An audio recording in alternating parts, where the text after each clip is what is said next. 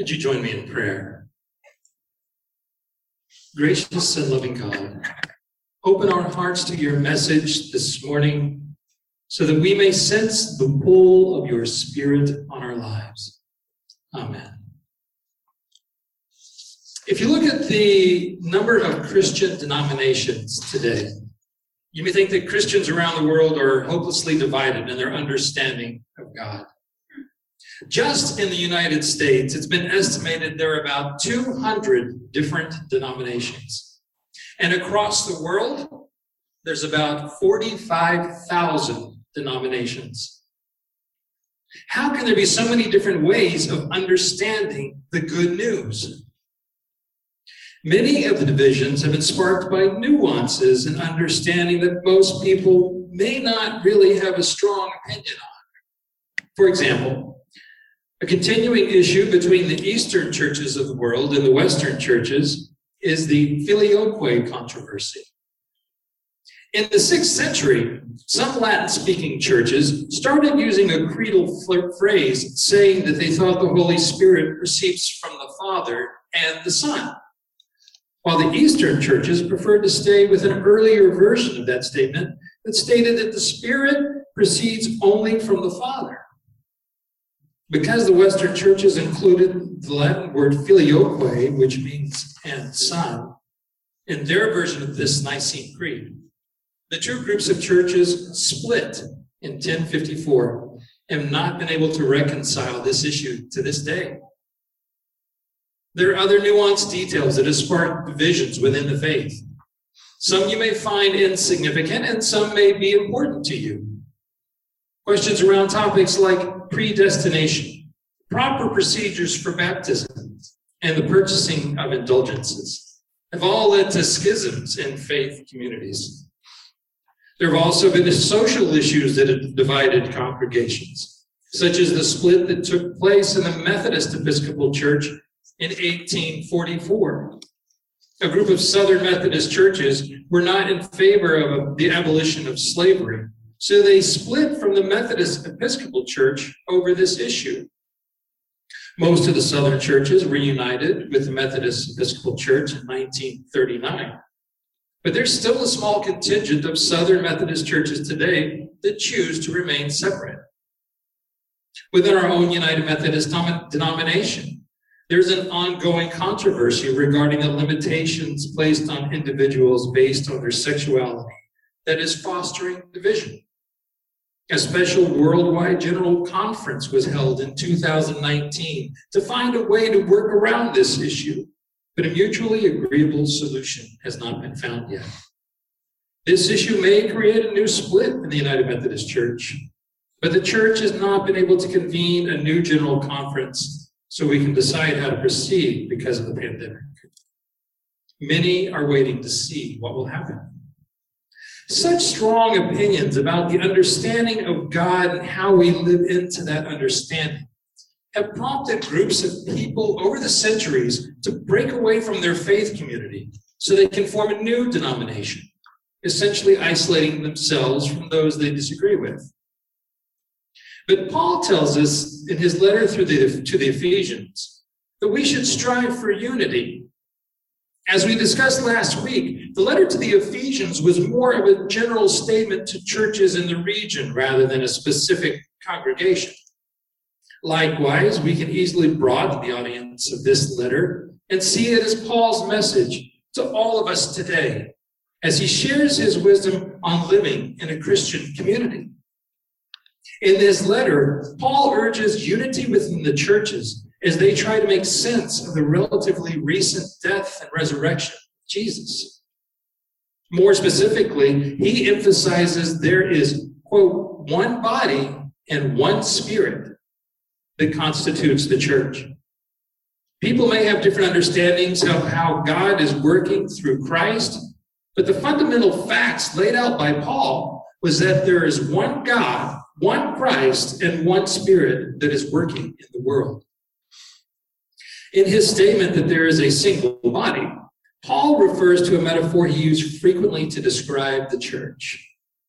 A more commonly used passage that explains this metaphor is in 1 Corinthians chapter 12, where he talks about the varieties of gifts, but the same Spirit in verse 4.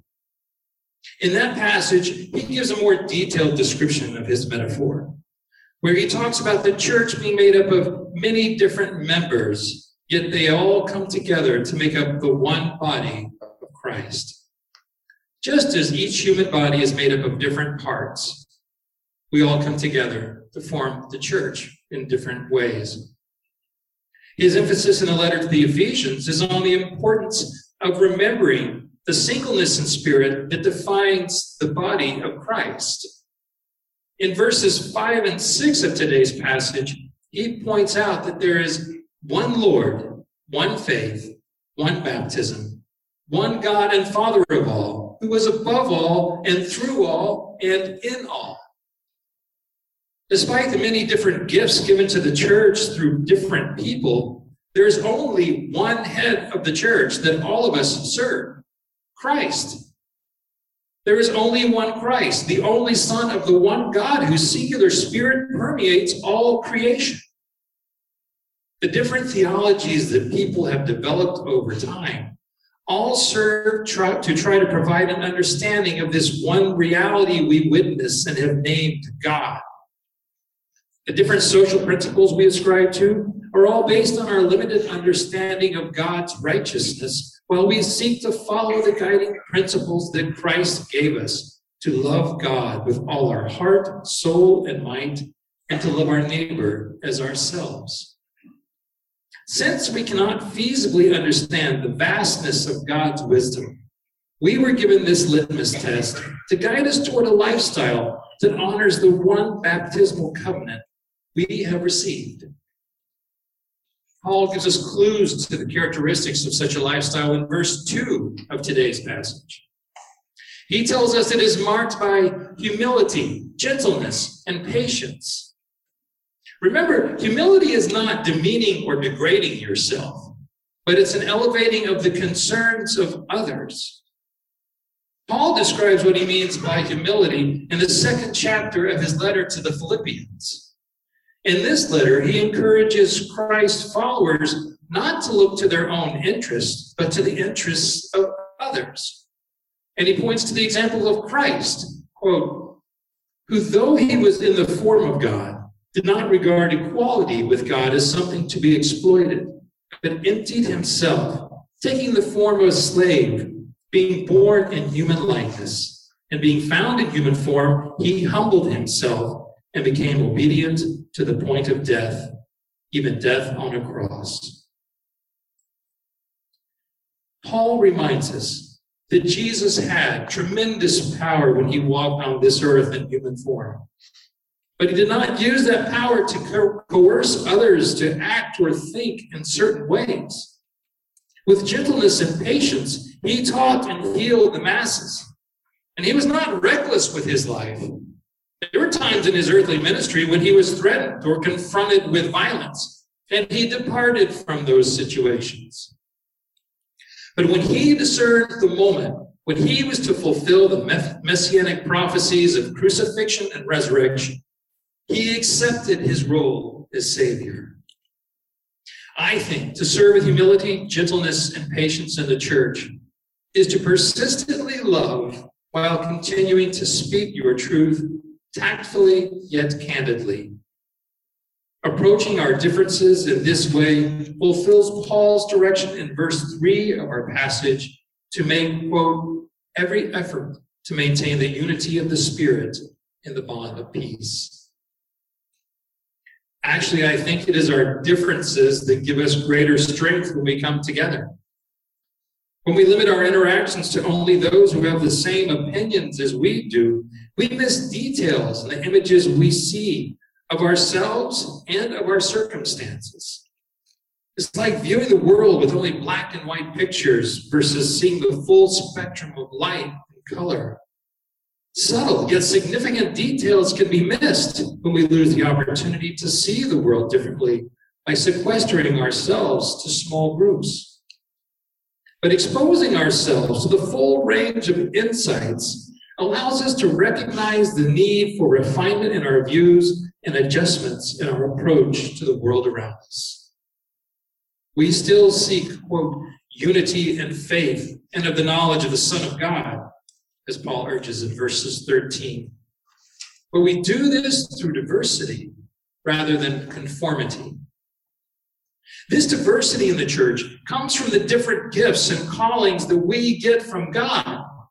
Paul highlights the gifts that we get that lead some of us to be prophets, evangelists, pastors, and teachers. But he also mentions other roles, which he refers to more generally as callings. Everyone has a calling, and it may not be to serve in one of those four roles that Paul highlights. Some of us are called to be carpenters, entrepreneurs, musicians, or any of the various ways that describe how we spend our day.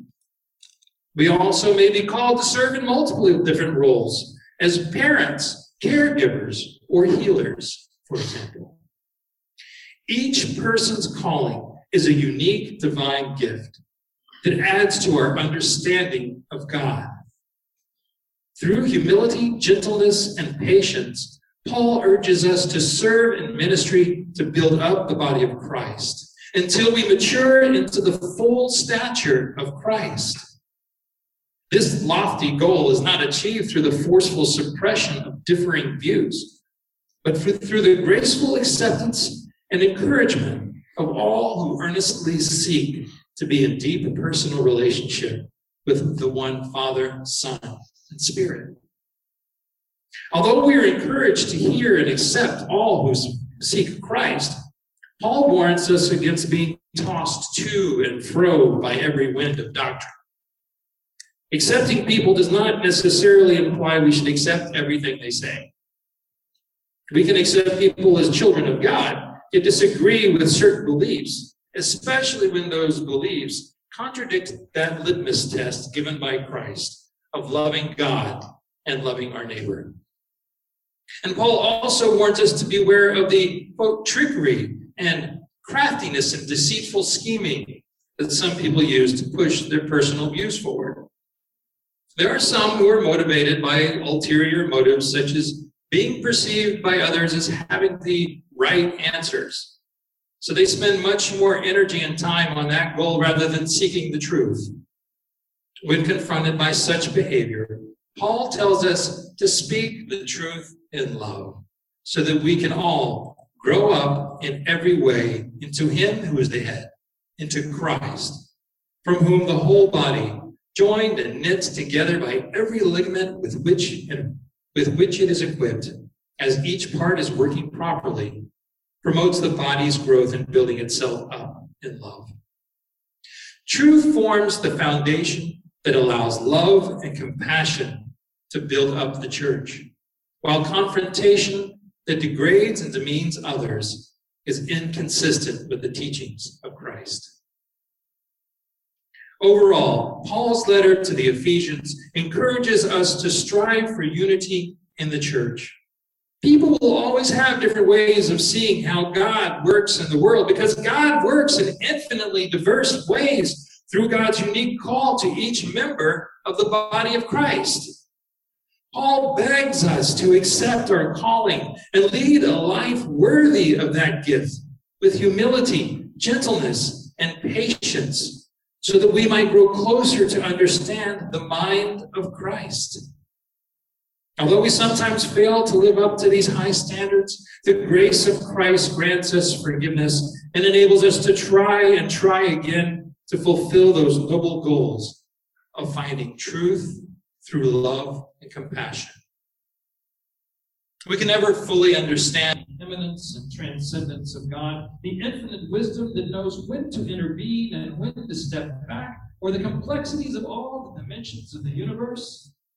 Therefore, it's only reasonable to grant each other grace for the differences we have in our understanding of God and how God works in the world. By thoughtfully considering these differences and speaking the truth in love, as we sincerely understand it, we will be able to build a stronger, more mature church that grows closer to Christ. Therefore, I ask you, seek unity in the Spirit, despite a lack of conformity in our perspectives, as we use our different understandings to build a stronger body of Christ today. Amen.